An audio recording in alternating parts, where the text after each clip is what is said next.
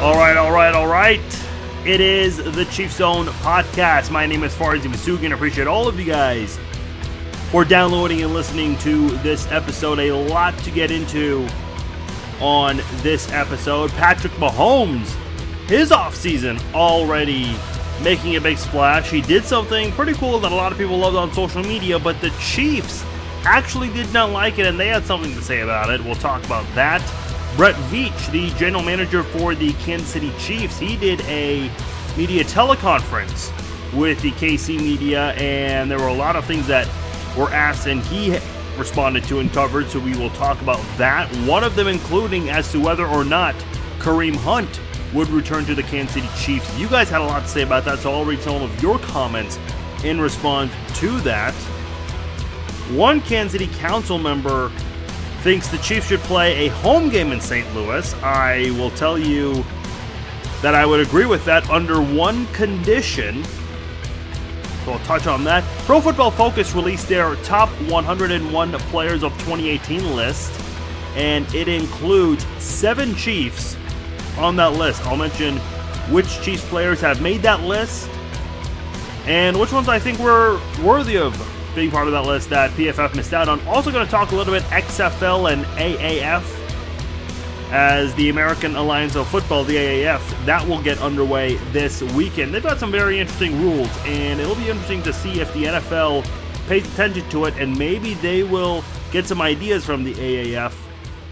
And a few former Chiefs, very notable former Chiefs, they will be participating in the AAF in its inaugural season, which kicks off on Saturday, so I'll mention those guys as well. Also, the XFL hired a former Big 12 head coach, a name that a lot of college football fans should be familiar with. And then, of course, we'll do our closing segments, which will include talks about KU basketball, MU football, K-State basketball, the NBA trade deadline, also Patriots fans and how they celebrated their 6th championship in Foxborough. Appreciate all of you guys making time to download and listen to this episode. Like I said, a lot to get into on this episode, so little time to waste. Before we get underway, I want to remind you guys, you can subscribe to the podcast on Apple Podcasts, Google Play, Spotify, and Podbean.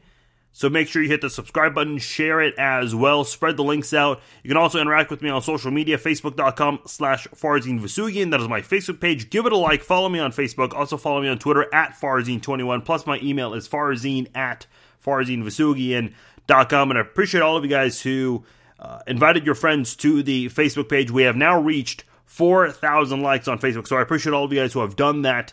I'll go ahead and make a deal with you guys, because I don't want it to end there, of course. And like I said, the past 2 months, I mean, the page has just gone up. We've had more than, I think, 2.5 million reaches. Obviously, a lot of new people liking the page, a lot of commenters from people who don't even like the page, which is great. I mean, that's cool. I prefer everyone liking the page, but still, all the discussions that we've been having, it's all because of you guys, and I appreciate you guys who have done that. And I appreciate all of you who have invited your friends. Obviously, you guys have been doing that as the page has continued to grow, as well as the podcast. The total numbers and all. And we're wanting to continue that in the offseason. I know generally this time of year, every year, once the Chiefs are done, once the season's over, we take a dip with all of that. And I want to try to avoid that. So here's my deal with you guys. If we can, before the season kicks off, before the first Chiefs regular season game, not preseason, regular season game, which is going to be what? Roughly the second week of September, or the first week, somewhere in there. I think it'll be September the 9th or 10th, somewhere around there. If we can get the page to 5,000 likes, I'll give away one signed Patrick Mahomes item. We'll get it, and one of you guys will win it. If we get to 7,500, we'll give away 2 signed Patrick Mahomes items. And if we get to 10,000, we'll do 3. I don't anticipate that happening, but that's why I'm willing to ante up the offer. So 5,000 will give away something. 7,500, 2, we'll make it 2 signed Mahomes items. 3, I mean, we'll make it happen. We just will. But you guys have to make it happen. So you guys do your end. You guys do your job. I'll do mine. If we can make that happen. So I don't think anyone's going to say no to that. So I think it's a fair deal. So if you guys can continue to spread the word, let your friends know about the podcast, and share. Like I said, I mentioned last episode, if there is a way how you can quickly, it's better on the desktop, on a laptop or a desktop, rather than doing it on your iPhone or your Android, whatever smartphone you have.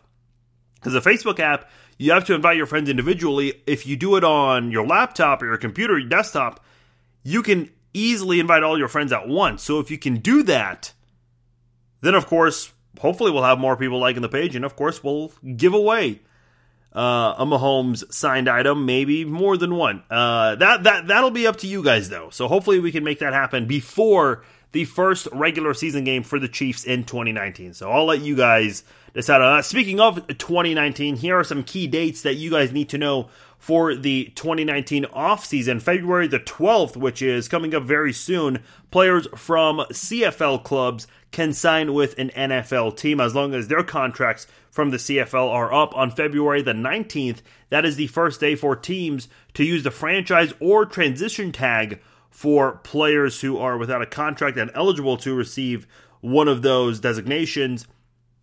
The deadline to use those tags, that is going to be on March the 5th at 3 p.m. Central Standard Time. April the 1st, teams with new NFL head coaches, they can begin their off-season workout programs. And then on April the 15th, teams with returning head coaches may begin off-season workout programs. April the 19th, that is the deadline for restricted free agents to sign their offer sheets. And then April the 25th through the 27th, that is the NFL Draft, a 3-day event that'll take place starting on Thursday the 25th all the way through Saturday the 27th. And I did forget one important date from that list, March the 13th. That is when, starting at 3 o'clock Central Standard Time, March the 13th, that is when teams can begin signing other players. That is also basically the start of free agency, which is also considered the start of the new league year. So there are those off-season dates for you to be aware of. And obviously with the Chiefs, because they have a returning head coach in Andy Reid, their off-season programs can start as early as April the 15th.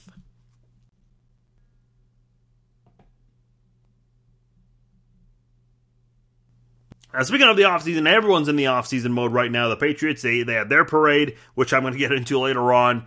Now all of their players, they're home for the offseason for now. That includes Patrick Mahomes, who won the MVP award last Saturday, and then 2 days later, he is playing a pickup basketball game with some people at Lifetime Fitness, the Lifetime Fitness gym in Overland Park. They also have one in Lenexa, but I believe this one was in the Overland Park gym where he was.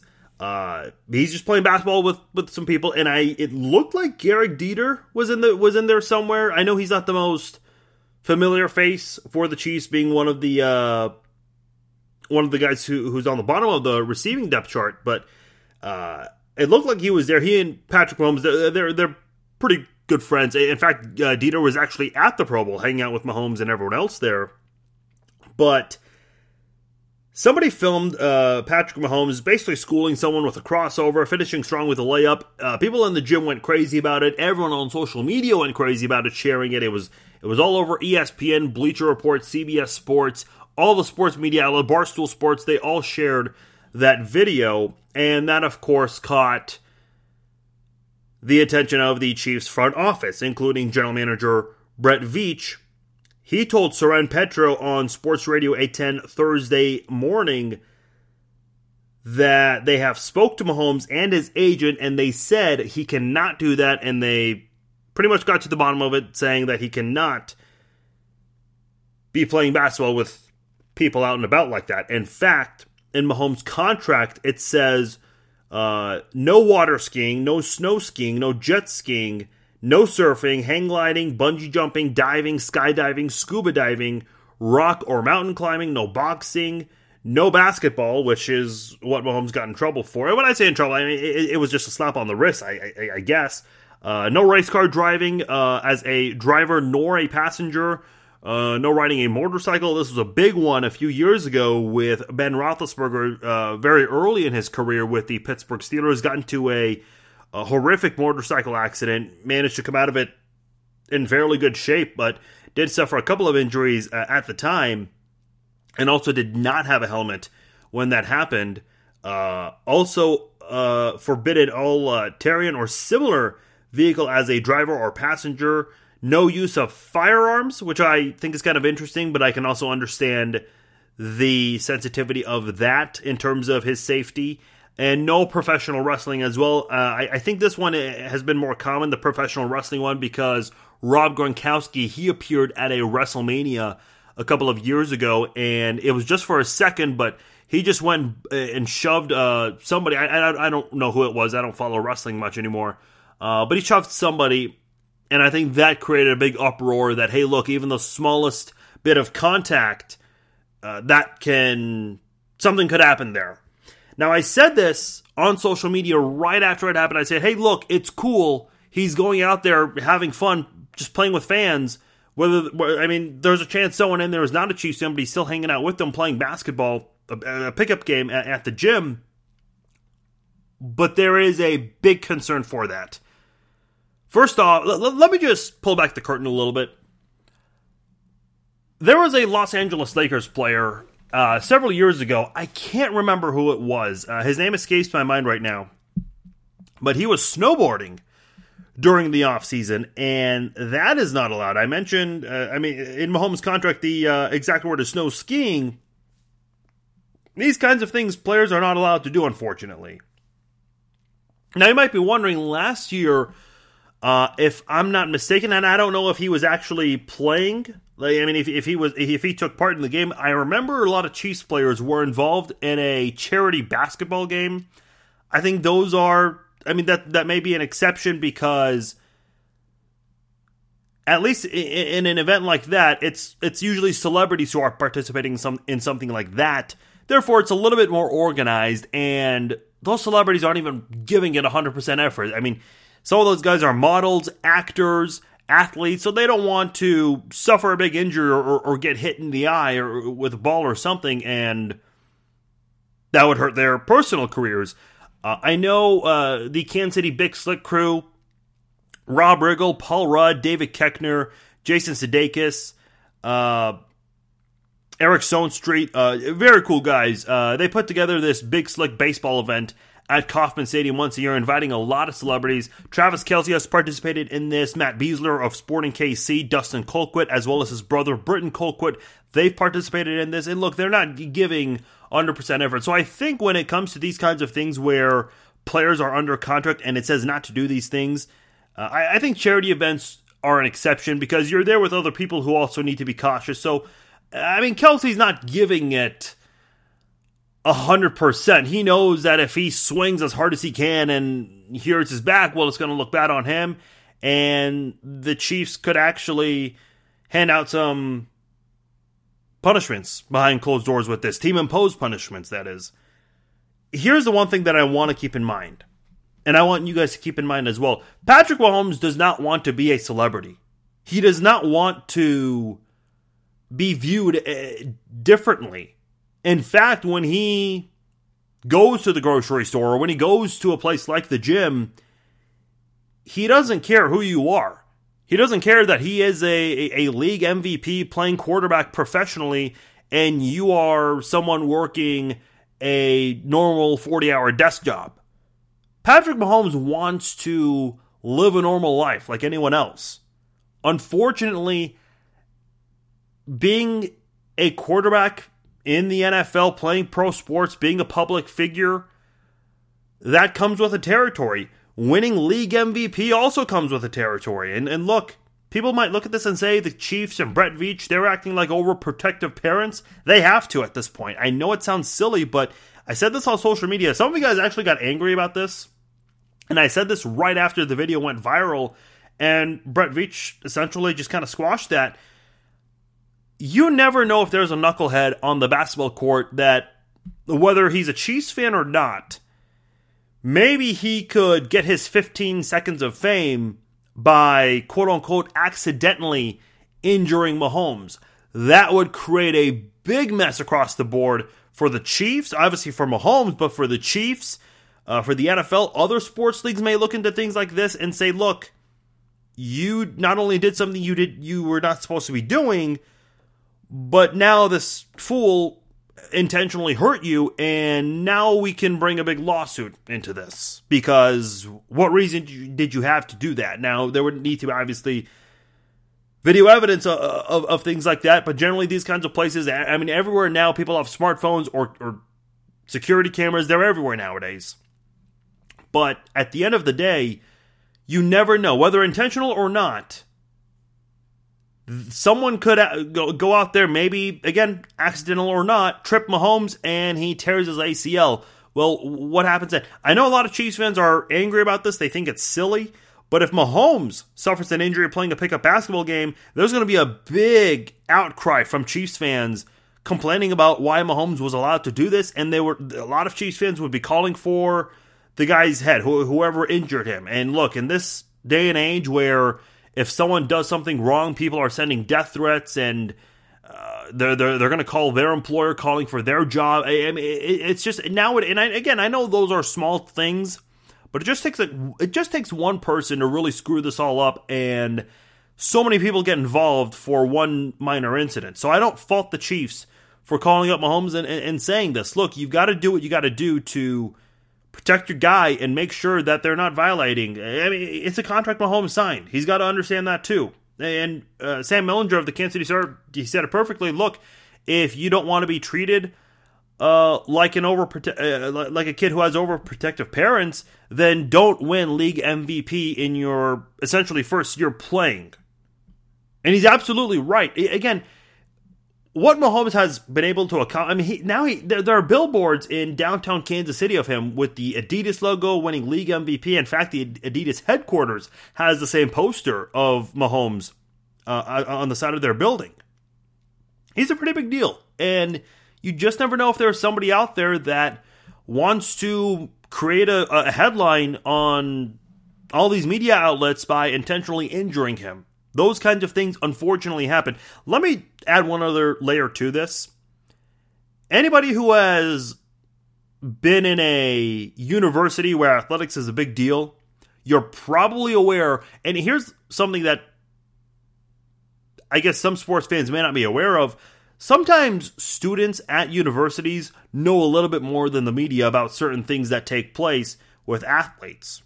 For example, player drops his class after the season ends in anticipation that he will soon declare for the NBA draft. That happened with Andrew Wiggins in Kansas.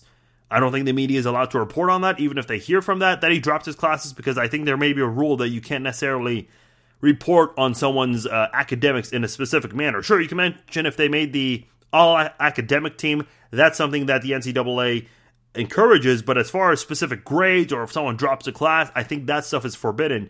So I think there's a little rule there. But as far as players go, I remember when I was at KU, I would hear students who, some of the fraternities at KU have a basketball court. And there were KU basketball players who would either go to the rec, which was made available to students and faculty members, and play basketball with them, or they would go to these fraternity houses playing a pickup basketball game just like Mahomes did at this Lifetime Fitness gym in Overland Park. If Bill Self, and look, Bill Self's no dummy, coaches in basketball, football at the college level, they know that, I mean, all their players, there's a chance that a couple of them are doing something they shouldn't do. But if Bill Self were to find out, and if he actually had proof that there are players on the team going and playing pickup basketball games at the rec or at a fraternity house, he's not going to be happy about that. And maybe he has found a way to come down on those things and maybe just hand out team-imposed sanctions, but you've got to be very careful with those kinds of things if you're an athlete at the college level or at the pro level. I know it sounds very strict and very silly, but if there is an incident that happens, whether you get injured, again, intentionally or not, and even beyond that, look, we've been there before. We've played sports before where maybe someone has a hard foul on you and you get upset about it, or maybe someone gets upset about it and a fight starts on the court. And if Mahomes is involved in a fight like this, this is, again, that'll create a big mess, and that's not going to be a good look from a PR standpoint for the Chiefs. Same thing for a college basketball team. If you're going and playing at a fraternity house, it's not going to be a good look for you. So for those who are upset by this with the Chiefs getting strict, giving a slap on the wrist to Mahomes for this, trust me when I say it is the best thing for everybody. It's the best thing for the Chiefs, obviously. Their franchise QB is going to be safe. It's obviously safe for Mahomes because he's not going to be involved with a knucklehead who might take advantage of this. And it's also good for the fans because, let's be honest, there are some fans out there who were concerned about this when they saw the video go viral. So I've got no problems with this. If you do, let me know. Facebook.com/FarzanVasugian. We've already got a discussion about it going on the Facebook page. You guys have also sent me your tweets as well. I stand by the Chiefs on this one. I think they made the right move in making sure that he does not get involved in things like this. I saw Tyreek Hill. He was playing basketball in a video he posted recently, but what I noticed is that there wasn't a big crowd around, and it looked like he had the gym to himself. Maybe it was a private gym, I don't know, with just him and one or two buddies of his. If it's an enclosed situation like that, I imagine that's not a big deal. Maybe it is a big deal, and maybe the Chiefs are going to say something to Tyreek Hill, and it's not going to get out there in the media. But that is something to be aware of. I think maybe there are certain exceptions. Look, maybe if you're by yourself doing this, maybe that's okay. But if you're playing with other people in an unorganized matter, that's where it turns into an issue. Now, speaking of Brett Veach, he did speak to the Chiefs media and had a teleconference. A lot of things were asked. In fact, with Mahomes, if he suffers that injury, that of course hurts his contract situation. He was asked about Mahomes' contract situation for next year because around this time next year, there's a very good chance that he could get a contract extension. Veach said that the Chiefs have already been planning for this for more than a year now by working on cap room for the future. And he mentioned guys like Brant Tillis and Chris Shea, who are part of the front office and guys who help handle the cap for the Chiefs. He credited them for working hard on that and mentioned the deals with Sammy Watkins and Anthony Hitchens, as well as a deal they had during the season with Damian Williams. Talked about how they adjusted those contracts appropriately to make sure that there would be enough to extend Mahomes when the time comes. Now, you guys might be wondering, what about guys like Justin Houston? He is set to make, he has a cap number rather of $21.1 million. Eric Berry, by the way, that's first on the team, more than anyone on the team. Eric Berry is third with a cap number of $16.5 million. That adds up to $37.6 million combined from Justin Houston and Eric Berry. And for those wondering, Sammy Watkins is second with $19.2 million, a cap number of $19.2 million. So the Chiefs have already been working ahead of time. Now, maybe a restructure from Justin Houston or Eric Berry or both would definitely help that. And he was asked shortly afterwards about Dee Ford, Tyreek Hill, Chris Jones, their contract situations. He had a lot of good things to say about all of them. He mentioned that Dee Ford, this was obviously his best year staying healthy and really helped the Chiefs out quite a lot despite the defense not being so good. And he also talked about how Tyreek Hill and Chris Jones, both 2016 draft picks, and the fact that this is their first offseason in which both players are eligible for new deals. And these are both guys that the Chiefs really want to extend. He talked about Hill and Jones, and he mentioned that he will hear from their agents either the next week or two, and if he doesn't hear from them, everyone's going to be at Indianapolis. All the coaches, general managers, scouts, agents, they're all going to be at Indianapolis for the Combine, and there will be plenty of opportunities to talk to their agents for sure. So there will be some discussion with those guys before things get underway, so that'll be something to keep note of and follow for the next couple of weeks. See what happens with Hill's agent, Drew Rosenhaus, Chris Jones, and his agency, and what's going to happen then. Those are two big guys entering free agency if they are not signed to deals, although I assume, or excuse me, they're not free agents. I take that back, but They're both eligible for new deals, so I apologize. Correction there, but you never know if any of them would consider the idea of holding out in training camp, asking for a new deal if they feel like they deserve it. And gosh, I mean, they both had amazing seasons, and they've both been very good for a while, especially Tyreek Hill. Chris Jones, he's gradually gotten better. He took a big jump this year with his performance, and they're both deserving of big paydays. So we'll see if anything happens during the during the offseason, or if they want to wait a little bit on Chris Jones and give Tyreek Hill a new deal. Maybe they want Chris Jones to continue that dominance during the 2019 season, and they can extend him during the 2019 season. So that is a possibility as well.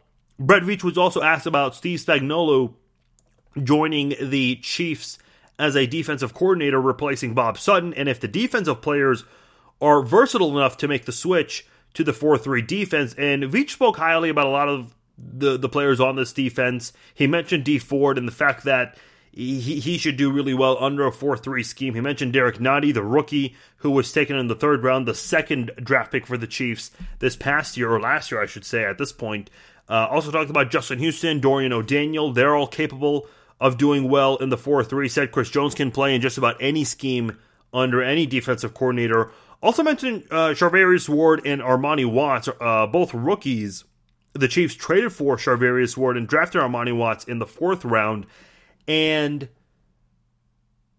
I think that's kind of interesting that he notes defensive backs, because generally a 4-3 switch to a 3-4 or vice versa, that mostly impacts the front 7 defensive players, guys who shift from inside to outside linebacker or outside to inside, and then who from defensive tackles convert to defensive ends from a 4-3 to a 3-4. That is something that gets talked about. Generally, defensive backs, their duties stay the same for the most part. Maybe a couple of things change here and there. But I thought it was interesting that he noted those guys under from the question about switching to the 4-3 and Steve Spagnuolo, and what kind of improvements maybe we can expect from both of those guys in their sophomore seasons in 2019. He was also asked about Chief safety Eric Berry and the situation there. Didn't really say a whole lot. He said Eric Berry is going through every exam before deciding what is the best plan for him this offseason. Also said that Eric Berry and the Chiefs left on a good note when it comes to his injury. Not exactly sure what that meant. Maybe he meant everyone was in line, I guess, as soon as the season came to an end after the AFC title game. Not exactly sure. He did mention that athletic trainer Rick Burkholder would be a better person to ask for something like this. He mentioned that Berry was literally day-to-day pretty much all year long. He never mentioned anything about restructuring a deal with Eric Berry, just his medical situation, his medical status, and getting ready to play under Spagnuolo's 4-3 defense. In fact, he was also asked about Justin Houston's contract situation and maybe about a restructure there, and he said that there have not been any talks about that. Now, usually general managers won't speak about these kinds of things publicly, so take that for what it's worth to you. He did touch on the cap space situation, because Eric Berry's contract and Justin Houston's contract, that has definitely created a big rift with the salary cap for the team. And he mentioned that everyone from the team in the front office, they have learned from their mistakes in the past. I think a big part of that has to do with John Dorsey, and we'll see if he's learned from that as he is now in Cleveland. He said, look, he wants to bring everyone back. He'd love to bring a lot of players back, but it's going to be difficult to do. It's not a realistic thing to do, essentially, is what he was trying to tell the media. But I think with that, I'll say this about Brett Veach. I think he's done a really good job as a general manager, and this is going to be his first time as a general manager having a first-round draft pick. Plus, you got 2 second-round draft picks, the second one coming from the Marcus Peters trade. So it's going to be very interesting to see what the Chiefs do with their draft picks now that Brett Veach has a first-round pick. And I know it's very late, but I mentioned a couple of times this offseason, Tyreek Hill and Chris Jones, they were in the same draft class, and neither of them were first-round picks. So you're capable of finding guys, great players, anywhere in the draft. Just depends on how much you do your due diligence. If they come to Andy Reid's team and if they're coached very well, a lot of factors do come into finding those secret weapons in these drafts, but I trust that Brett Veach is going to be able to do that again. I think he's going to have a good offseason. He's done a very good job restructuring contracts when he has. He's been able to get extensions on players at really good times, especially with Damian Williams adding a running back, as the Chiefs are very thin at that position at the moment after what happened with Kareem Hunt, and they don't have a lot of running backs under contract right now. Spencer Ware and Charkandrick West, both without a contract right now. So it's going to be very interesting to see what the Chiefs want to do moving forward at that position, as well as any other position on this team. And I think that is an area where I think Brett Veach, you gotta feel optimistic about, because he's done a very good job. He's brought in a lot of players, guys like Reggie Ragland, and I know he didn't do very well this past year, but his first year with the Chiefs, a lot of people were happy with what they saw from him, and he's worked really hard. I mean, he did it even though he was the general manager briefly going into last year's training camp. He still went to work. He did not care if he was 1.5, 2 months into his job replacing John Dorsey. He went to work and he tried to do everything he could from the moment he became the GM to try to improve this football team. And not a lot of GMs would be willing to make moves like that right away, especially when you become a GM at such an odd time. And now, after a full offseason last year, I'm sure he's learned from some of his mistakes that he's made in the short time, 1.5 years that he's been the general manager. Now, let's see what he does with some of the things that he's learned and knowing what he has with his football team. You were an overtime period away from a Super Bowl appearance, and just a couple of adjustments, especially on the defensive side, and you've got yourself a Super Bowl football team. So that'll be very interesting to see what he does. I mentioned Kareem Hunt and the running backs. He was asked from, I don't know who exactly, but someone from the media asked if Kareem Hunt would get a second chance with the Kansas City Chiefs. I don't want to mince my words with anything that he had said, so I'm going to read you the full quote on this. And it's a long one, so bear with me. He says, him playing for the Chiefs is on the back burner. Our focus and our hope for Kareem is that he's able to take the steps necessary to get his life in order and to do the right things. Our focus on Kareem is making sure that he's getting the help he needs and he gets his life straight first. Everything else after that is not as important, just making sure that he and his family are in a good place and they're working to get better every day. He also said, I don't like to speak in definitive terms on anybody. There is always scenarios down the line, guys that have done everything asked of them through the league and through all these steps of rehabilitation, that sort of thing. Again, that's not something that has been discussed here or something that we're not thinking about when we're in touch with Kareem, which we have been in regard to our guys talking to his representation and our coaches talking to Kareem. That's interesting. I had no idea they were still in contact with Kareem. He continues, it is solely about Kareem making sure he has his life on track, and football and Kareem is the furthest thing from our mind right now. What do you guys think? I mean, I'll read your comments in a moment, but I'll say this. If the question was straight up, will Kareem Hunt get a second chance? He didn't say yes, but he didn't say no either. That's kind of an interesting answer.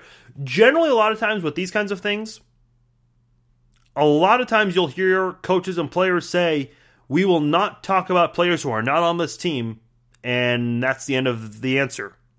A lot of times when players are not at OTAs, we saw this with Belichick this past, or last, I need to stop saying that, but Belichick said this about Tom Brady last year when Brady did not attend OTAs, which, look, as you can imagine, every question at OTAs is probably going to be about Tom Brady not being there, but Belichick's response was, we are only going to talk about the players who are here. Andy Reid had done that here. Todd Haley did that when he was here. Same with Herm Edwards, Dick Vermeil. They did not talk about guys who were not in OTAs, unless it was just for one day. If they had a family emergency or something personal that they had to take care of for one day, they would just simply mention that and move on from it, and the media would not ask anything else about it. But to give an answer like that for a guy who's not on your team, when 99% of the time when people are asked about former players who are not on the team, they always brush it off with, we don't talk about anyone on the team. That is a very lengthy answer. I mean, I read the entire quote. That's a big response. That's a very long response for a guy who's not on the team. And I get he's trying to give an explanation that, hey, look, we're looking out for Kareem. We're still in contact with him, which again, I had no idea that they were still doing that, which is good to hear from the Chiefs. There was the report from Ian Rappaport and Adam Schefter that he could go to Chicago. Of course, has familiarity with Matt Nagy, the former offensive coordinator of the Chiefs, now the head coach, and just won head coach of the year from the Associated Press in his first year with the Chicago Bears. And there's a chance that he could go to Chicago and reunite with Matt Nagy. And in fact, if that does happen, Kareem Hunt would face the Chiefs in 2019. So that is something interesting to be aware of, since the Chiefs are playing the NFC North in 2019. Now, I asked you guys on the Facebook page, I told you guys what Brett Veach said. And so I asked you guys, would you be in favor of Kareem Hunt coming back to Kansas City? Matt wrote, he won't come back. We cut him. Why go back to the team that cut you when you can go elsewhere? And to that I say, look, he knows why it happened. He did something he shouldn't have done. He lied about it. There were 2 other incidents that took place in the offseason last year, and the Chiefs weren't happy about that. So that's why they let him go, and therefore Kareem Hunt has to understand that he has to take full ownership in the fact that he's the reason that he got cut. Ben wrote, sign him ASAP. We all saw that we couldn't run the football against the Patriots and therefore lost. Everyone deserves a second chance. And to that I say, he mentioned sign him ASAP. And I want everyone to be aware, even though Kareem Hunt is a free agent right now, he cannot sign with a team because he's still on the commissioner's exempt list, which Rappaport did mention a few weeks ago that it is expected that he will be removed from the list at some point in March. Didn't give a specific time frame, but sometime in March, sometime next month, he is expected to be removed from the list and would be available to sign with any of the 32 NFL teams. Charisma said, Kareem and Patrick have chemistry. If he does all the things the league asks of him, I want the man in red and yellow again. Kiri says it depends on him. Did he go through anger management therapy? What has he done to make sure it wouldn't happen again? There are a lot of factors that would have to go into it. Most of you guys said yes, that he deserves a second chance and that you don't want to run the risk of him going elsewhere, especially to a division rival, and beating you in a significant game or even bigger, a playoff game, and winning a championship elsewhere. A couple of you guys said no, but a majority of you, overwhelming majority, said yes to this. Now, one person on social media asked what was the point of cutting him if you're going to get him back. And to that I say, because he was on the commissioner's exempt list. So here's what happened. For those who don't remember, he was placed on the commissioner's exempt list, and in less than an hour he got released. When he was on the commissioner's exempt list, he was still on the team, and I was not aware of this, but because he was on the exempt list, the Chiefs could not replace him. Because you're on the commissioner's exempt list, you're not allowed to play, you're not allowed to practice, you cannot be at the facility unless it's for treatment for an injury. That's really the only time you are allowed at a team facility. So it's almost like a player on IR, except they're still on the 53-man roster, and your 53-man roster then turns into a 52-man roster, which I think is extremely unfair because of his actions. The Chiefs have to suffer for it. I would imagine that's a small part of the reason why the Chiefs released him, but that is how the time frame happened. Because he's still on the exempt list, he cannot sign with a team just yet. So that is one thing that everyone should keep in mind. Another person on social media tweeted me and said that the downside is that he would be very expensive. And yes, that is a valid point. But to that I will say that, and by the way, the gentleman's name was Terry. I forgot that. I pulled that up real quickly. But here's what I will say. Yeah, he's had 2 great seasons, or 1.5 seasons, however you want to call it. The thing with Kareem Hunt is he left the team on really bad terms. And he has to understand that if he's not going to get the price that he wants, there's a big reason for it. Whoever he joins, I think it's going to be on a 1-year deal, and it's not going to be a big contract. It might be just a little bit above league minimum. Maybe you get $1 million, maybe a $2 million year, but it's going to be a 1-year contract because in 1 year you can learn a lot about a guy. Is he going to be able to keep his head on straight? Is he going to continue to stay out of trouble from this point on? That is something that I think teams are going to do when considering offering a contract to Kareem Hunt. I'd be very surprised if a team out there handed him a deal that is more than a year. So that is something to be aware of. Me personally, I don't think it happens. I just don't see this happening with the Chiefs. The reason I say that, I mentioned recently the negative PR with Clark Hunt that he hates. We saw what happened with Marcus Peters, the protesting, the throwing the flag, arguing with coaches, arguing with fans, the argument behind closed doors during a team meeting that led to his suspension, supposedly. And that brought a lot of negative PR. They traded him. The DeAnthony Thomas situation, look, he's a free agent, so it's not I don't think Brett Veach even answered a question about this, which I was very surprised about.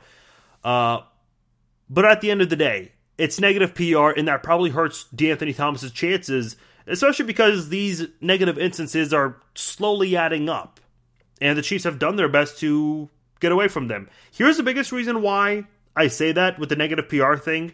The Chiefs distanced themselves from Kareem Hunt.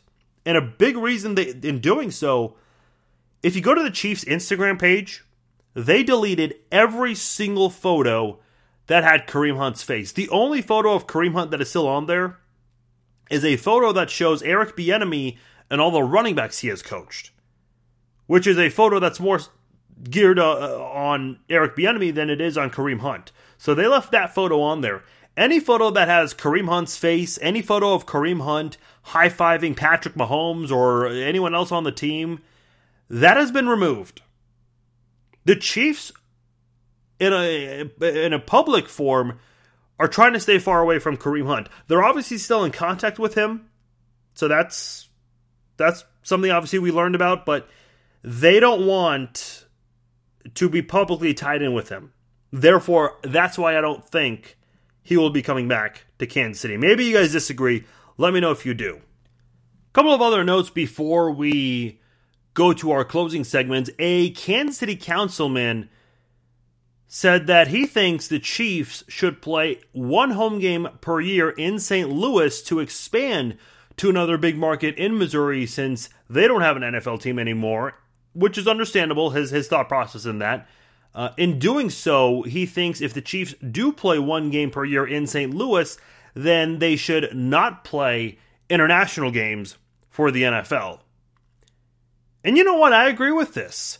If it's a preseason game, look, you have the loudest stadium in the NFL, and I'm not doubting that there are a lot of Chiefs fans in St. Louis now, or that a lot of Chiefs fans from Kansas City would travel to St. Louis. Maybe there are a lot of Chiefs fans who are in the Chicago area who might be willing to make the drive to St. Louis. Maybe Chiefs fans that live in the southeast part of Iowa, that they'd be willing to go there. Maybe Chiefs fans that are in the surrounding parts of the St. Louis area and they'd be willing to make the trip.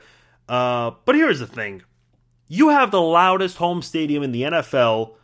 You've got a stadium that seats more than 70,000 fans, which at one point it was a top 5 stadium in terms of capacity, but now that is being changed as all these new stadiums are being built.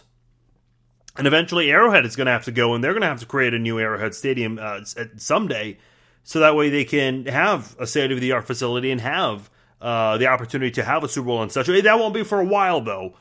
It'll be several years, but you get the idea. I'm not in favor of this. Not unless if it's a preseason game. First of all, this idea came about because the Chiefs are playing a game in Mexico against the Chargers this year. Now, as you guys all remember, the Chiefs were supposed to play the Rams in Mexico, but that didn't happen because of field conditions at Azteca Stadium, which is where the Chiefs and Chargers are scheduled to play this year. We'll see if that'll be the case at least, but The councilman is saying this as if the Chiefs are giving up a home game, which they're not. It's the Chargers who are giving up a home game to make this happen. Now, because the Chiefs and Rams were supposed to play an international game last year, obviously it didn't happen. Therefore, they're going to do it this year, but separate games. Rams are going to be giving up a home game this year since they didn't do so last year because of the situation with the field at Mexico City. And the Chiefs, they're going to obliged to their agreement of being a road team for one of these international games in 2019, and that'll be against the Chargers. And I know a lot of Chiefs fans are upset about that because there are some Chiefs fans in LA, or maybe they'd be willing to make a trip there. It's a good place, of course, to go to vacation, one of the biggest cities in the U.S. and in the world, so makes sense. A lot of people are saying they'd be willing to go to Vegas for a road trip to go see the Chiefs, but not going to be the case this year in LA. So if you had plans to go to LA for a Chiefs-Chargers game, save it for another year because it won't be happening in 2019 unless something crazy happens with the field. But either way, I'm not in favor of this. First of all, the NFL is not going to listen to a councilman and their idea. And I'm not trying to refute this guy or say any negative things about this guy. But the NFL doesn't care what you have to say. Second of all, I don't like the logic. Yes, I get it. You're trying to help the state of Missouri, and you want to reach out to another big market in Missouri. Maybe a similar councilman would have an idea like this for Green Bay to go to Milwaukee for a game, which again would be crazy because Lambeau Field is known to be one of the best home stadiums in the NFL. Maybe an idea of like this would happen in Ohio. For Cleveland to go to Cincinnati or Cincinnati to Cleveland, if they were in a situation where only one city had an NFL team in Ohio. So I get it. He wants to expand to St. Louis and try to add more Chiefs fans from the St. Louis market. But look, you can't force things sometimes. Do what you can to promote. Put billboards up. Send a preseason game there, not a regular season game. Send a preseason game. But don't give away a home game when you already did that for the London game in 2015, and you've got the best fans in the NFL, the loudest fans in the NFL, and I just don't see the logic in giving up a home game to play 3 hours away. I just don't see that. I truly don't. Again, I'm not doubting that Chiefs fans would not show up. I think they will. It's similar to when KU basketball, when they play an NCAA tournament game in Wichita or in St. Louis or in Iowa, a lot of fans make it for the trip. That's because it's an NCAA tournament game. It's a postseason game, not a regular season game. If there was a Super Bowl in St. Louis, then yeah, a lot of Chiefs fans would be willing to make that trip because that's a short drive from Kansas City. But not for a regular season game. People are not going to do that for a regular season game. At least not as many people. I know a lot of Chiefs fans wanted to go to Mexico. Well, look, I think that's a bit of a different story because Mexico is a fun place to go to for a vacation. And add in the fact that maybe on your Monday or Sunday, whenever the Chiefs play, it's likely going to be a Monday, you go see the Chiefs game, then you come home. Or you continue your vacation. Maybe you make that the start of your trip, whatever. I'm just not in favor of this. I don't think you should give up a home game just to help another market and expand to that market and try to attract people who live there. I think the Chiefs have done what they can. You can hear Chiefs games in radio stations in St. Louis. You can hear Mitch Holthus and Len Dawson. Or not Len Dawson, but Kendall Gammon, You can hear them in radio airwaves in St. Louis. But please, not a home game.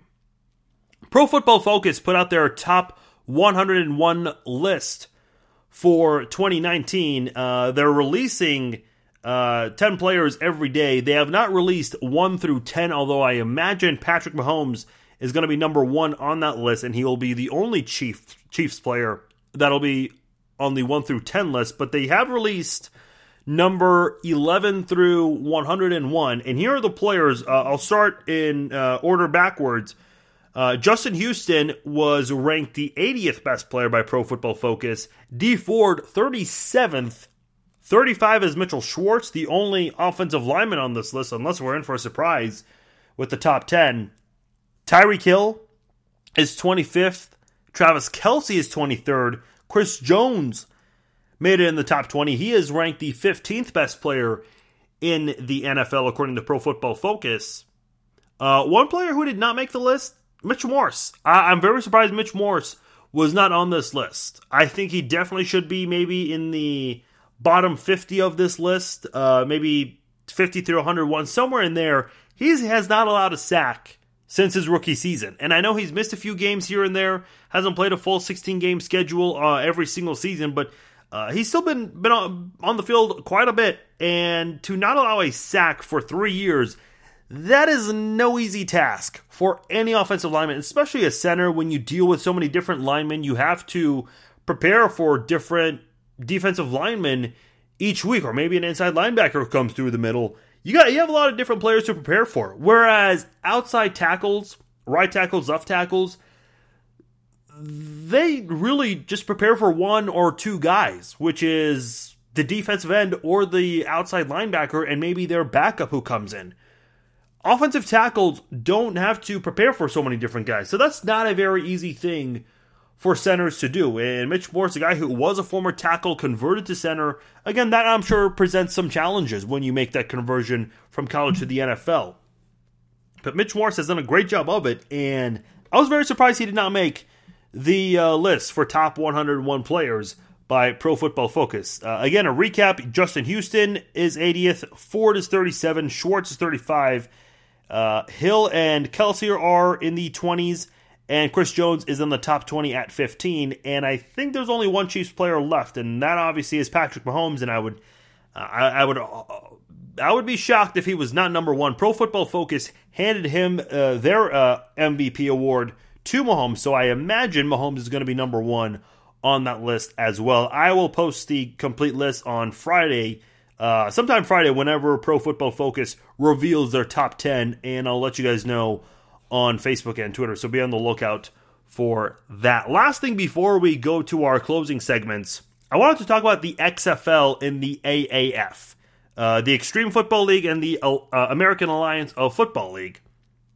Now, the XFL won't happen for another year, but the AAF does get underway this weekend, and there are a lot of former Chiefs players whose names you will recognize, guys who will be participating in the AAF this weekend and all season long, hopefully.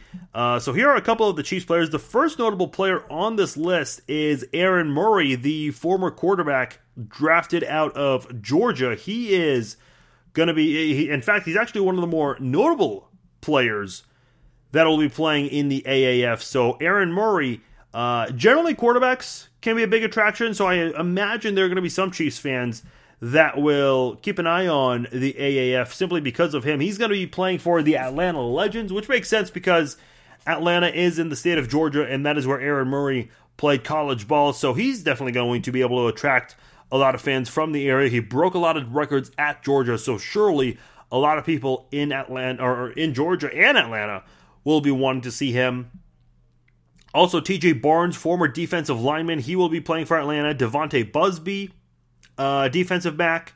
Martin Bayless, he was a secondary coach. He is going to be an assistant coach for the Birmingham Iron. Anthony Becht, former tight end, played for the Kansas City Chiefs. He's going to be playing for the San Diego Fleet. Another former tight end, Gavin Escobar, he's also going to be playing in San Diego. I don't think Escobar and Becht, no, they were never teammates in Kansas City, but now they'll be teammates in San Diego. Ricky Hartley, defensive tackle. Tyrone Holmes, a linebacker. Some of these guys are preseason legends, or maybe they were briefly with the team during OTAs. Montori Hughes, I do not know who that is. He was signed to a future contract in 2017, so it makes sense if you don't recognize his name. Here's a name you guys will recognize, Akeem Hunt. This one a lot of people had fun with because the Chiefs at one point had a Kareem Hunt and an Akeem Hunt. And Akeem Hunt, he is going to be the running back for the Orlando Apollos. Shontavious Jones, former wide receiver, he's going to be playing with Aaron Murray in Atlanta. Devin Lucen, a wide receiver, I hope I pronounced his name correctly. Damian Mama, I remember him, defensive lineman, did some good things for the Chiefs, had some highlights in the preseason, and he's going to be playing in San Diego. Jonathan Mascawi, linebacker for Birmingham. Alonzo Moore, wide receiver. Earl Oiken was signed to a future deal. Mike Purcell, a defensive lineman. Keith Reeser, former cornerback, who I believe spent a couple of seasons with the Chiefs. Rashad Ross, a wide receiver. He's going to be playing in Arizona. Their team is called the Arizona Hotshots. Sounds like more of a basketball name than a football name. Nelson Spruce, a wide receiver. Here's another notable name. Not a player, but was a coaching intern in Kansas City last year. Michael Vick. He is going to be the offensive coordinator for the Atlanta Legends, so he will be coaching and working very closely with Aaron Murray in Atlanta. So that is those are some of the notable players who former Chiefs going to be playing in the AAF. And this is going to be very interesting. A couple of things you should know about the AAF if you're going to watch. Their goal is to have games in under 2.5 hours. That is their goal. Season starts on Saturday and goes through April the 14th, followed by a 14 playoff format, with the championship taking place April the 27th in Las Vegas at Sam Boyd Stadium, which is where the UNLV Rebels play. One other notable player outside of Kansas City, Trent Richardson, running back drafted 3rd overall by Cleveland in 2012, spent 2 seasons with Indianapolis and was briefly with the Raiders and the Ravens, also went to the CFL. Man, this is now his 3rd league after being taken 3rd overall. I don't think I've ever seen a player be taken in the first round and play for 3 different football leagues. That is crazy for Trent Richardson. This is interesting. All AAF players, regardless of position, they are all on a non-guaranteed 3-year contract worth $250,000. No kickoffs in the AAF. All teams start at their own 25-yard line, and instead of onside kicks, team will have a, quote, 4th and 10 type of scenario from their own 35-yard line. If they convert on that first down, they keep the football, and I assume they keep it wherever the play ends. If not, the opposing team takes over from, I guess, wherever the spot is. No PATs, only 2-point conversions since there are no kickoffs, no kickers, no punters, no kick returners, none of that. Overtime period, to help keep games stay below 2.5 hours, which is a serious goal of theirs, each team will have an offensive possession from the 10-yard line, and games can't end in a tie after an overtime period. I just don't like that. I get their goal of 2.5 hours, but putting your offense at the 10-yard line, what's the point? I mean, I guess unless you have the best defense in the league, sure, but even the best defenses, once you're at the 10, you should be able to score. So I imagine there should be ties, but you know someone's going to do something to screw that up. I know a lot of people want to see the NFL adopt the college football overtime format. I'm just not a fan of putting an offense at the 25 and just going there. Even the worst offense should be able to come away with a score at the 25 if you're starting there. I'm starting to rant on that, but I don't like it. So you'll see in the AAF. Let's see how that plays out. But that is going to be their overtime format. So, look, it'll be interesting to see how things go with these 2 leagues, the AAF and the XFL. The XFL announced their first head coach. It's Bob Stoops, former Oklahoma Sooners head coach. He will be the head coach for the Dallas XFL team, and I don't think they've had names yet. I think they're still working on it, or they'll release the name soon, but Bob Stoops, former Oklahoma Sooner, he will be the head coach for Dallas in the XFL. I know a lot of people wondered, could guys like Tim Tebow, could guys like Colin Kaepernick, Johnny Manziel, Jamarcus Russell, could they consider going to leagues like this? They were all at one point big names, and right now they're all out of jobs, at least with the NFL. I know Tebow's playing baseball, but would he consider a second shot at football in the XFL? That is something that I thought we'd see, at least with the AAF, but we're seeing it mostly with guys who were third-string players or practice squad guys in the AAF. You're not seeing a Tim Tebow type of player in the AAF, and I think he would tear it up, and I think he'd bring in a big audience for that. But same with Kaepernick, but it doesn't look like it'll be happening in the AAF and probably not the XFL. Let me know your thoughts on those two leagues or anything else we've discussed here on the podcast. A lot we covered. Facebook.com/FarzineVesugian, Twitter.com/Farzine21, and my email, Farzine@FarzineVesugian.com. Time to wrap up the show. Let's go around the NFL.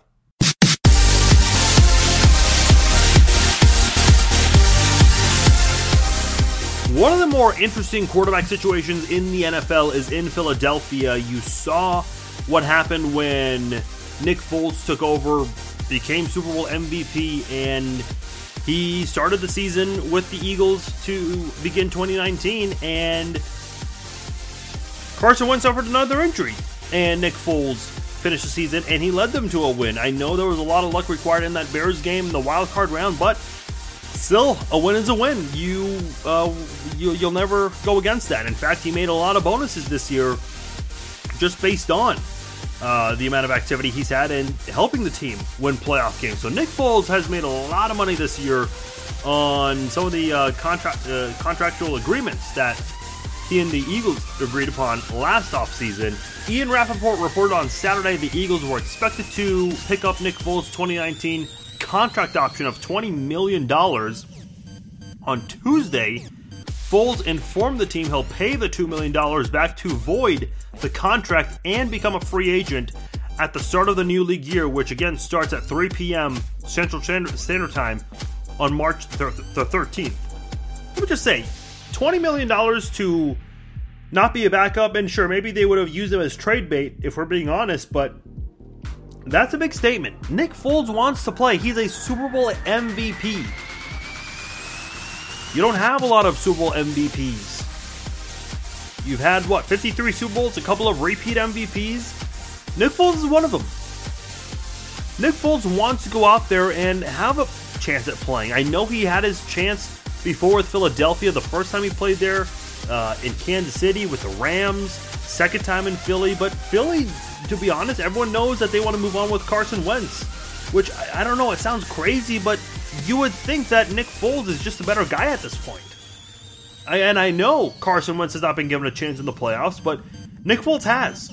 Nick Foles won 3 playoff games for you last year when you were underdogs in all of them, and he won 1 game for you this year. He's 4-1, 4-2 all time as an Eagles starting quarterback in the playoffs. And I don't know what it is about Nick Foles. This guy turns it up in December and January and February, but doesn't seem to be able to show that in the regular season, for most of the regular season. Why is that? I don't know.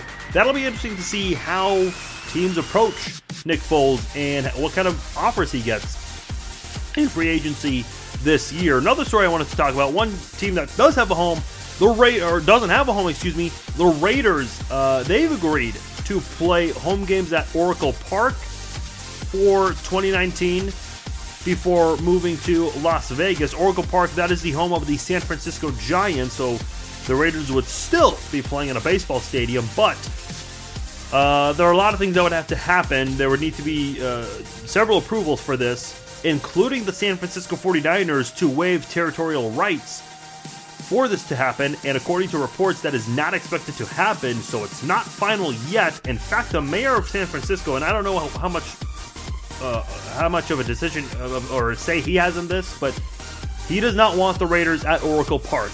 Perhaps there's a concern of how Raiders fans would behave whether the stadium would need to hire additional security or crew members. I don't know. But you got that right there. And look, Raiders fans just have that reputation of throwing trash and creating a mess everywhere.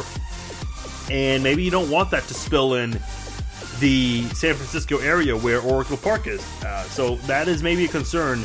And that is something the Raiders would have to deal with. But for now, there is some progress being made as to where their home stadium could be for 2019, but nothing final just yet. Last thing I want to talk about, Oklahoma Sooners athletic standout Kyler Murray expected to attend the scouting combine, deciding still between baseball and football. He did an interview with Dan Patrick during Super Bowl Media Week, and Dan Patrick asked him if he's going to go to the combine or what scouts are saying about him. He just sat there and didn't say a word, just awkwardly looked at Dan Patrick. And look, I get it, Gatorade is sponsoring the interviews, and quite honestly, they wasted their money on this. You know you're going to be asked about this.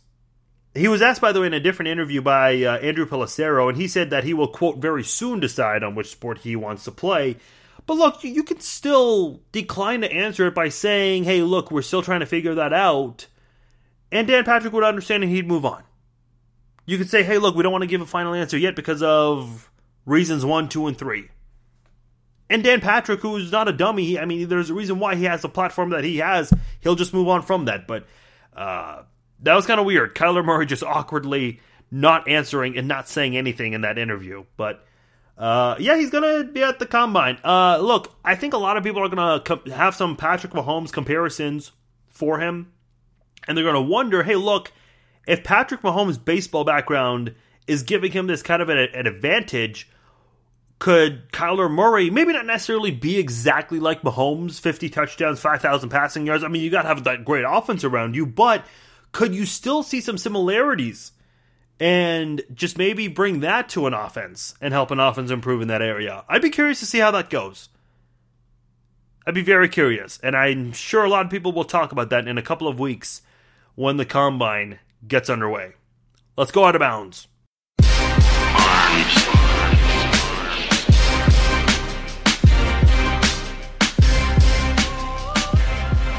The NBA trade deadline, pretty crazy. Pretty crazy ending. Anthony Davis and his agent, they demanded a trade publicly on social media. They got fined for it. The Pelicans were telling the league to enforce the tampering rule very strict in case that was a thing that could have been taking place. The Pelicans, they were demanding 2 first-round picks from the Lakers. The Lakers offered that, plus almost their entire roster, it felt like. And the Pelicans then demanded 2 more trades. The Lakers were pissed off because they felt like that was an outrageous request. There were conflicting reports. I got multiple notifications from both Bleacher Report and ESPN. The Lakers are still after Anthony Davis. Oh, now the Lakers have withdrew interest because of outrageous requests. Oh, now the Lakers are back in it. Trade talks have resumed. Turned out nothing happened in the end, but there was a lot of craziness that went down there. Another interesting note from the NBA trade deadline, Harrison Barnes of the Dallas Mavericks, he got traded to Sacramento while he was playing a game for the Mavericks. LeBron James was not very happy about that. He took to Instagram and posted that it was unprofessionally done to trade someone during a game while he's playing and completely unaware when fans sitting right behind him, they knew what was going on. Let me say this. The thing about the NBA, NHL, and MLB, you get traded during crazy times. They don't have a set schedule like the NFL. In the NFL, you have a couple of teams that play on Thursday and a couple of teams that play on Monday. Everybody else plays on Sunday. Now, the end of the year, you have some Saturday games. For the most part, almost everyone's schedule in the NFL is the same. On Monday, you practice. Tuesday, you're off. And then Wednesday, Thursday, Friday, you practice. Saturday is a walkthrough and a travel day for most teams. So you get that. NFL teams have a very different format for this. That's why no one gets traded during a game. But in the NBA, all kinds of different schedules are happening. And listen, maybe the trade was not official, but it still got leaked by somebody. And maybe that's where the issue came where, hey, look, why is this being leaked? I don't know. I mean, those things just happen, unfortunately. But listen, NBA teams, everyone has different schedules. People are playing at different times, and you got to consider time zones. People can't sit and wait around. As soon as you have a deal that you agree upon, you got to submit it, and you got to move on as fast as you can. I can't remember, and someone please let me know, wasn't there a Royals player who was pulled out of a game because they informed him that he was traded? I can't remember who it was. I could have sworn it was a baseball team, and I thought it was the Royals recently. Someone got traded, and they pulled him out of a game to let him know about that. I don't know. If anyone knows what I'm talking about, I feel like this was very recent, either last season in baseball or the season before. Let me know if you know what I'm referring to, because I could have sworn that happened very recently. Speaking of the MLB, they are going to remove the term disabled list, and they're going to call it the injured list. And look, people are kind of confused about it. They don't like it. They think it's a silly thing to do, even though they understand it's a place where you're trying to avoid criticism and controversy. Listen, I agree with this move. I've always thought the term disabled list was a very false description.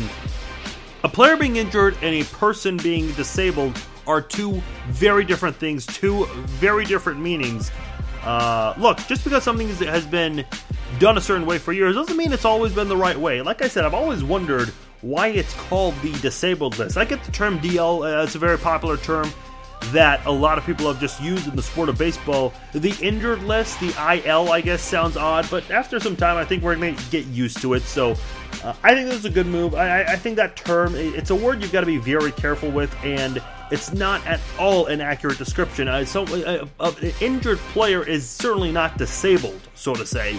So I think this is a good move to get rid of that word and go with something else. So fully agree with that for Major League Baseball. Last thing I want to talk about, UConn women's basketball. Yes, we're going to discuss UConn women's basketball on this show.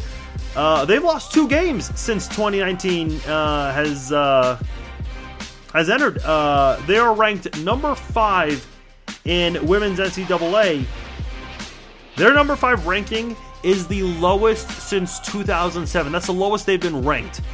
For any college program out there to be ranked number 5 in football, basketball, baseball, softball, whatever, being number 5 would be, you would treasure that.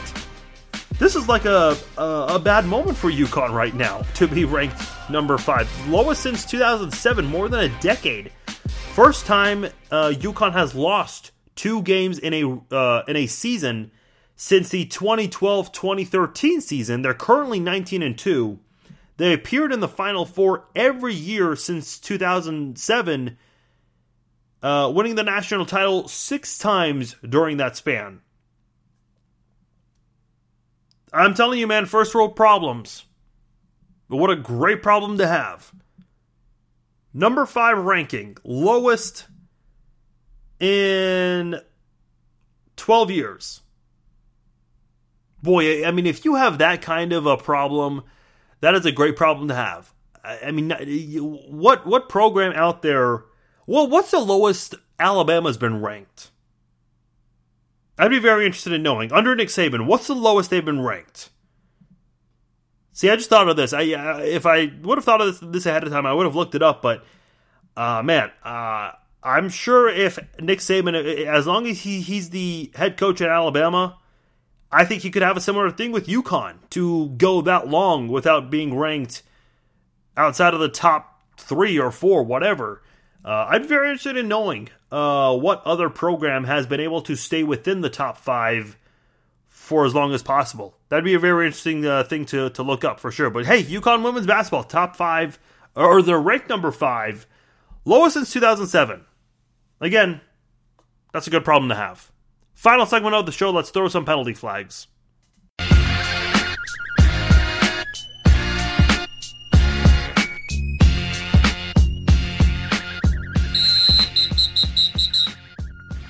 Bad news for both KU and MU. Let's go in order here. The NCAA docked both of those teams. MU football due to academic fraud. Former MU tutor completed coursework for 12 student athletes, violating NCAA ethical conduct, academic misconduct, and academic extra benefit rules. So, look, I can understand that, but MU football, they are angry about this simply because they're the ones taking the punishment on this, because it's not just 12 football players, it's 12 student athletes. That's the report there, and they're saying there's no proof of this too. So, there's one incident right there. KU... Bill Self was very upset about this. KU basketball learned that they're going to be without Silvio De Souza for the rest of this year and next year, as he is still ruled ineligible because a former Adidas consultant, TJ Gasnola, he testified in federal court that he paid $2,500 to De Souza's guardian. De Souza claims he had no knowledge of this, and that he doesn't know who TJ Gasnola is. And KU, they've tried to prove everything. This has been a battle for several months now, and Bill Self mentioned that in all of his years coaching, he has never seen anything like this, and he's been very upset. with the way the NCAA has handled this. MU football, they've been upset about this as well because it's basically now gotten to the point where there's no proof of this. You just hear this from someone, and the NCAA takes their word and hands out sanctions. By the way, I saw Mizzou fans being critical because, and I can't remember the name of the person or the title, but it went viral on social media from MU fans that the person who hands out the punishments from the NCAA, he studied KU law, and that's why Mizzou is getting screwed over. And then 2 days later, KU gets screwed over. So I don't think this has anything to do with college football favorites or college team favorites. But, man, look, it's unfortunate. The NCAA has a very, very thick rule book. There are a bunch of rules that even they cannot keep track of. And a lot of programs, it's just hard to keep track of all of these things. And it just really comes down to, how do you really know if you're handing out the right punishments here? These college students, they don't have a lot of time. They want, if they're going to be here for 4 or 5 years, they want their 4 or 5 years to be treated fairly. And if it's not, then it creates a whole nother mess, and programs get upset about this. And this is why a lot of basketball players would gladly leave as soon as possible so they can go play professionally in the D League or the G League, whatever they call it now, the minor league basketball for the NBA. Because it's gotten to the point where the NCAA is hurting these guys. Well, then might as well go play professionally in some level and make a little bit of money, since the NCAA is screwing you over. It's not a good look for the NCAA. They've got to have a better format and a better way of proving why these punishments are being handed out. I didn't mention this last episode, but Super Bowl commercials, they suck. They really do. When did it become a tradition that commercials now have to suck? Because the Super Bowl attracts a big audience. There are a lot of non-football fans, non-sports fans who watch because of the commercials, because of the comedy there. And look, there are a couple of, you chuckle a little bit, but man, the quality of these commercials have gone down drastically. I'd say the only good one was the NFL 100-year anniversary commercial, which involved Roger Goodell. The best thing he's done as commissioner was that commercial. Briefly, you saw Patrick Mahomes throw a no-look pass to Odell Beckham Jr. Peyton Manning was in it. So many players were in this. Russell Wilson, of course. That was a cool commercial. Honestly, the only good commercials really were just the movie trailers. I got really excited when I saw the Avengers trailer. I was ecstatic for that. Was not expecting the Captain Marvel trailer. A couple of other trailers. A lot of people were excited for the Toy Story 4 trailer because it is, of course, a very well-known Disney Pixar movie, so a lot of people were excited for that. There were some other movie trailers that people liked. The Game of Thrones one, that was terrible. I mean, what were you trying to say? Game of Thrones and Bud Light together? Plus, I'm pretty sure they were teasing a trailer, which is not what you got. My mom loved it. She's a huge Game of Thrones fan. She thought that was the greatest commercial ever. I'm like, why? I mean, that's not even a commercial. That's just stupid. It's Bud Light and Game of Thrones, which I don't even understand, like, what the point of that commercial was. I don't think it's that hard to do better. Come on, you can do better than that. Oh, man. So the Super Bowl parade took place, of course, following the Patriots' win over the Los Angeles Rams. This was just crazy. I mean, it got a little more negative attention than positive attention because Gronk, I mean, he was just weird. He takes off his shirt. He has one of those construction vests on him, and he gets a little handsy with his model girlfriend, and then he throws a Tide Pod. He throws Tide Pods into the crowd. I don't really understand that connection there, but maybe someone else does, and maybe they can explain it to me. Another thing that happened, there was a massive brawl from Patriots fans. A massive brawl ensued in the streets of Boston. I shared the video on Facebook. You guys had a lot to say about this. Nina wrote they were fighting over who gets to kiss Tom Brady on the lips. This is in response to Tom Brady kissing Robert Kraft on the lips, and I guess there's a history of that with Tom Brady. We saw that in the documentary with Tom Brady last year and several other instances where that's happened. Tim wrote, they threw more fists than their team scored points. By the way, there's one guy who just knocks people out from behind. I mean, not that I promote violence or things like this, but isn't there like a non-written rule that, look, if you're going to fight someone, do it face to face. Don't just knock them out from behind when they're fighting someone else. And there's another dude in there who looks exactly like Andrew Luck. He puts his hoodie up because he sees people are filming this. Didi wrote, wow, alcohol problems perhaps. Laura, I pronounced that correctly. I probably screwed that up. She wrote, seriously, can't people just celebrate nicely with the shrug emoji? Wilson wrote, every team has a bunch of idiots that fight over stupid things. These Pats fans are idiots, but at least they didn't destroy the city. Yeah, at least they didn't destroy the city. At least Boston didn't burn down, right? Here's my question. Like, we like to use logic on this podcast, right? I mean, I try to promote logic, rational thinking. Why are you fighting? You just won your 6th Super Bowl. Why are you fighting? I mean, look, when fans of opposing teams, different teams, when they fight, I still think it's stupid, but I guess I get it. Like, you're fighting because you think your team is better. But I've still seen people who are, at Arrowhead. I've seen Chiefs fans fight each other. I've seen Broncos fans fight, Raiders fans fight. I'm sure Raiders fans fight each other every week in that Coliseum, which they're no longer going to be there. But you get the idea. Why are you fighting? You just won a Super Bowl. Everyone should be happy. Everyone should be hugging and kissing strangers in Boston. You should be happy that you won your 6th Super Bowl after being underdogs and people betting against you and all these other things. Why are you fighting? What happens? Maybe okay. Someone mentioned alcohol problems with these fans. Okay, perhaps. What happens? Like, who are these strangers that meet up and get into this argument? Like, what argument happens? Did someone bump into someone aggressively? Did someone try to take someone's girl? Like, what happened when this fight ensued? I just laugh when sports fans fight, but it's even funnier when it's like such a happy occasion, like a Super Bowl parade.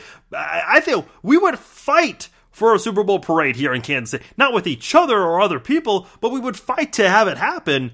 But hey, look, I mean, I don't know. I guess you can't please everybody. I remember when Kansas City had that Royals parade downtown.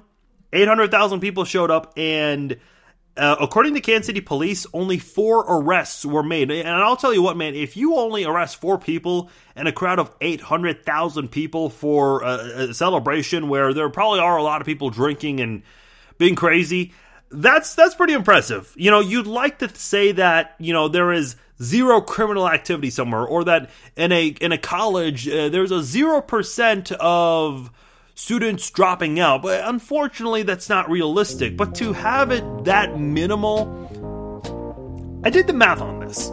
That is 0.00005% of people that got arrested. So look, I mean, now police are apparently investigating this. Not exactly sure what you're going to do, but a lot of people were filming it, so I suppose you could use the video to track down these people, but I don't know. I know nowadays when people get filmed for doing something they shouldn't do, and if it goes viral, people find them, but there were a lot of people involved in this, and I don't know how you're going to find everybody, but I mean, you just won a Super Bowl, man. Like, if the Cleveland Browns fans last year, they had a parade for going 0-16.